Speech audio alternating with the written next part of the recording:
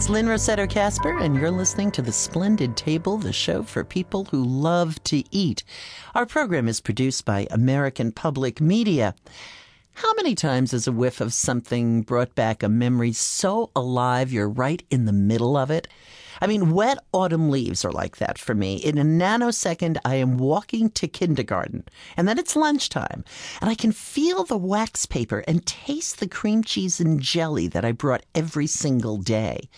Well, that sensation of time travel is the bailiwick of Professor Rachel Hertz from Brown University. She researches scent, what it does to our brains, what it does to our emotions, and our memories. She's written the book, The Scent of Desire. Rachel, welcome. Thank you, Lynn. Why does that scent evoke such a strong memory for me? Well, probably because, and I love that, by the way, cream cheese and jelly. Yeah. Does that set you on your food career? I think it may have. Anyhow, the reason being is that this is a first association, most likely, that you had to this combination of aroma, cream cheese and jelly, and it was actually at a significant time in your life. The two features here being emotional involvement and also first experience. Because with smell, it's the first associations that stay with us, and it's actually very difficult to undo and reassociate a smell to an experience once one has been laid down. But do smells evoke memories in ways that are really different from, for instance, taste or touch or sight? Yes, and the way that smell is unique is in the emotional intensity of the memory that it evokes.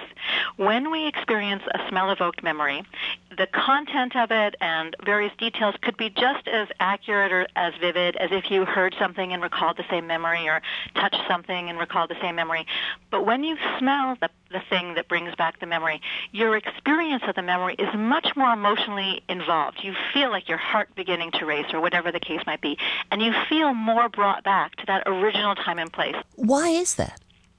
Because of the way that our sense of smell is connected in the brain to the areas that process emotion and emotional memories.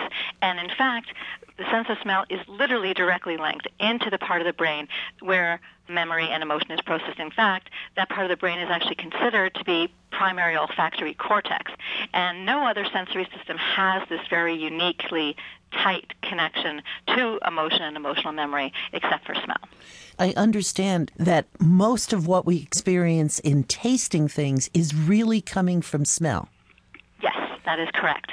And that's because our sense of taste is actually a very simple sense.